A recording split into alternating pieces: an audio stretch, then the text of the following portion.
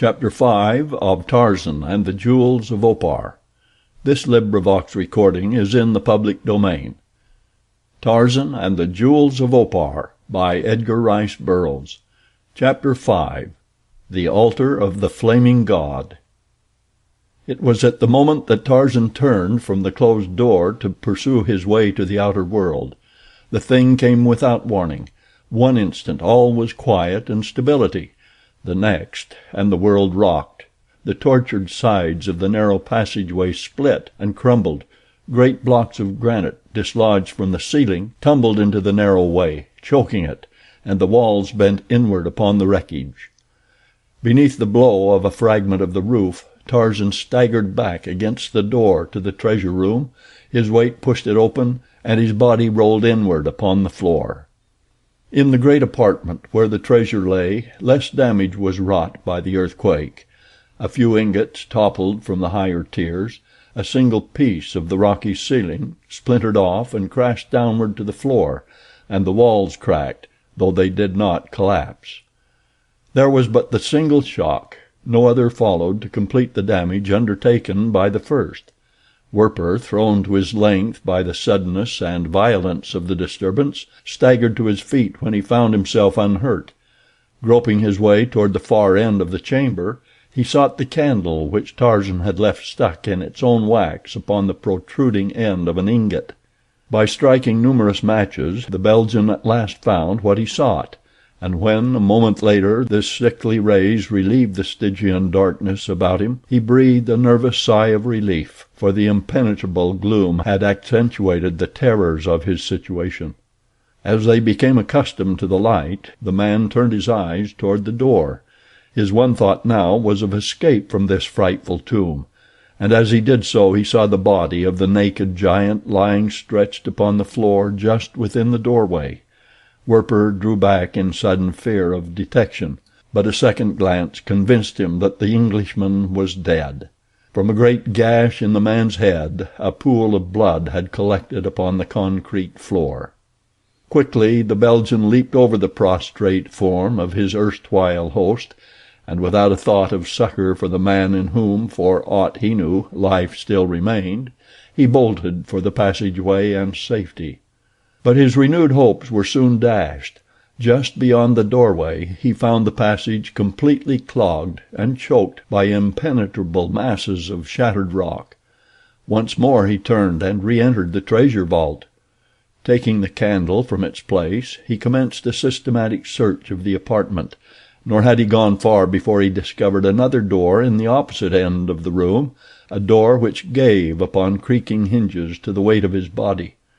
Beyond the door lay another narrow passageway. Along this Werper made his way, ascending a flight of stone steps to another corridor 20 feet above the level of the first. The flickering candle lighted the way before him, and a moment later he was thankful for the possession of this crude and antiquated luminant which a few hours before he might have looked upon with contempt, for it showed him just in time a yawning pit, apparently terminating the tunnel he was traversing.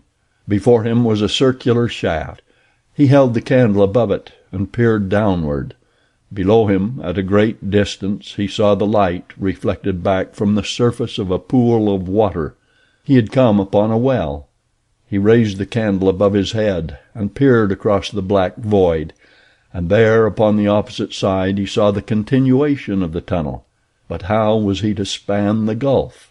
As he stood there measuring the distance to the opposite side, and wondering if he dared venture so great a leap, there broke suddenly upon his startled ears a piercing scream, which diminished gradually until it ended in a series of dismal moans. The voice seemed partly human, yet so hideous that it might well have emanated from the tortured throat of a lost soul writhing in the fires of hell. The Belgian shuddered and looked fearfully upward, for the scream had seemed to come from above him. As he looked he saw an opening far overhead, and a patch of sky pinked with brilliant stars. His half-formed intention to call for help was expunged by the terrifying cry. Where such a voice lived no human creatures could dwell. He dared not reveal himself to whatever inhabitants dwelt in the place above him. He cursed himself for a fool that he had ever embarked upon such a mission. He wished himself safely back in the camp of Achmet Zek, and would almost have embraced an opportunity to give himself up to the military authorities of the Congo, if by so doing he might be rescued from the frightful predicament in which he now was. He listened fearfully, but the cry was not repeated, and at last, spurred to desperate means, he gathered himself for the leap across the chasm. Going back 20 paces, he took a running start, and at the edge of the wall leaped upward and outward in an attempt to gain the opposite side. In his hand he clutched the sputtering candle, and as he took the leap the rush of air extinguished it. In utter darkness he flew through space, clutching outward for a hold should his feet miss the invisible ledge. He struck the edge of the door of the opposite terminus of the rocky tunnel with his knees, slipped backward, clutched desperately for a moment, and at last hung half within and half without the opening. But he was safe. For several minutes he dared not move, but clung weak and sweating where he lay. At last, cautiously, he drew himself well within the tunnel, and again he lay at full length upon the floor, fighting to regain control of his shattered nerves. When his knees struck the edge of the tunnel he had dropped the candle. Presently, hoping against hope that it had fallen upon the floor of the passageway rather than back into the depths of the well, he rose upon all fours and commenced a diligent search for the little tallow cylinder, which now seemed infinitely more precious to him than all the fabulous wealth of the hoarded ingots of Opar. And when at last he found it, he clasped it to him and sank back, sobbing and exhausted. For many minutes he lay trembling and broken, but finally he drew himself to a sitting posture, and taking a match from his pocket, lighted the stump of the candle which remained to him. With the light he found it easier to regain control of his nerves, and presently he was again making his way along the tunnel in search of an avenue of escape. The horrid cry that had come down to him from above through the ancient well shaft still haunted him, so that he trembled in terror at even the sounds of his own cautious advance. He had gone forward but a short distance when, to his chagrin, a wall of masonry barred his farther progress, closing the tunnel completely from top to bottom and from side to side. What could it mean? Werper was an educated and intelligent man. His military training had taught him to use his mind for the purpose for which it was intended. A blind tunnel such as this was senseless. It must continue beyond the wall.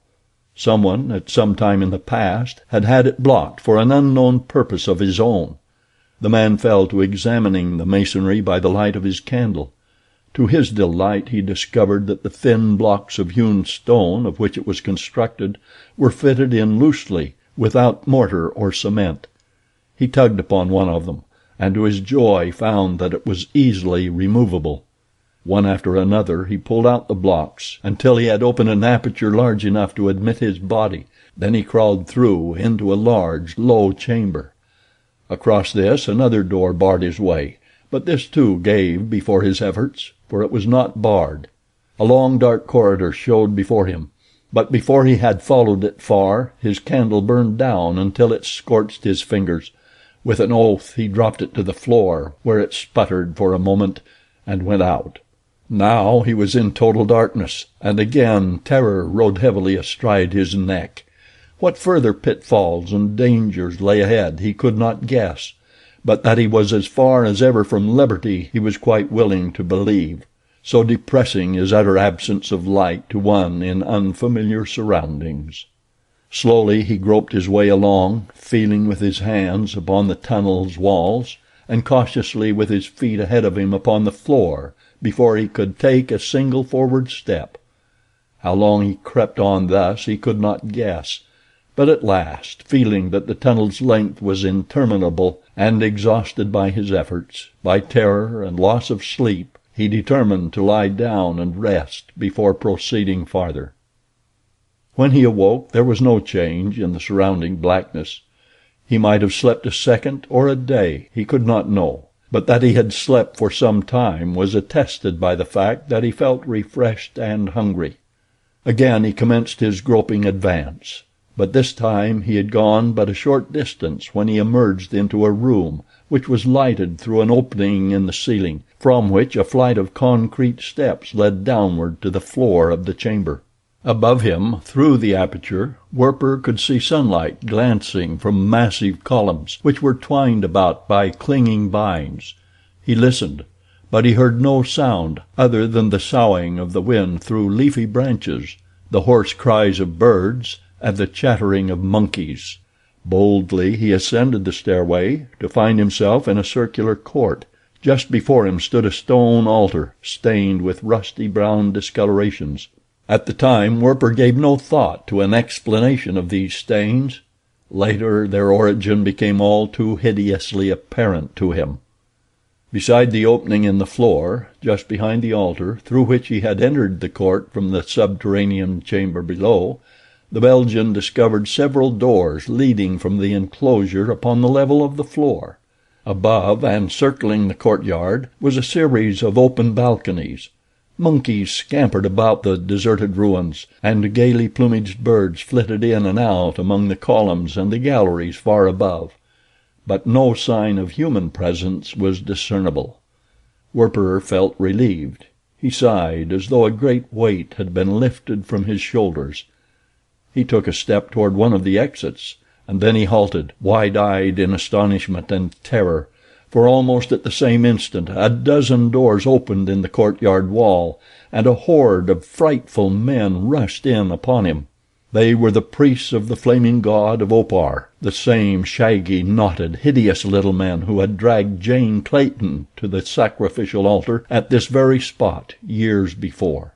Their long arms, their short and crooked legs, their close-set evil eyes, and their low, receding foreheads gave them a bestial appearance that sent a qualm of paralyzing fright through the shaken nerves of the Belgian. With a scream he turned to flee back into the lesser terrors of the gloomy corridors and apartments from which he had just emerged, but the frightful men anticipated his intentions. They blocked the way. They seized him, and though he fell, groveling upon his knees before them, begging for his life, they bound him and hurled him to the floor of the inner temple. The rest was but a repetition of what Tarzan and Jane Clayton had passed through. The priestesses came, and with them La, the high priestess. Werper was raised and laid across the altar. Cold sweat exuded from his every pore as La raised the cruel, sacrificial knife above him. The death chant fell upon his tortured ears. His staring eyes wandered to the golden goblets from which the hideous votaries would soon quench their inhuman thirst in his own warm life blood. He wished that he might be granted the brief respite of unconsciousness before the final plunge of the keen blade. And then there was a frightful roar that sounded almost in his ears. The high priestess lowered her dagger. Her eyes went wide in horror. The priestesses, her votaresses, screamed and fled madly toward the exits. The priests roared out their rage and terror according to the temper of their courage. Werper strained his neck about to catch a sight of the cause of their panic, and when at last he saw it, he too went cold in dread, for what his eyes beheld was the figure of a huge lion standing in the center of the temple, and already a single victim lay mangled beneath his cruel paws. Again the lord of the wilderness roared, turning his baleful gaze upon the altar. La staggered forward, reeled, and fell across Werper in a swoon. End of chapter 5.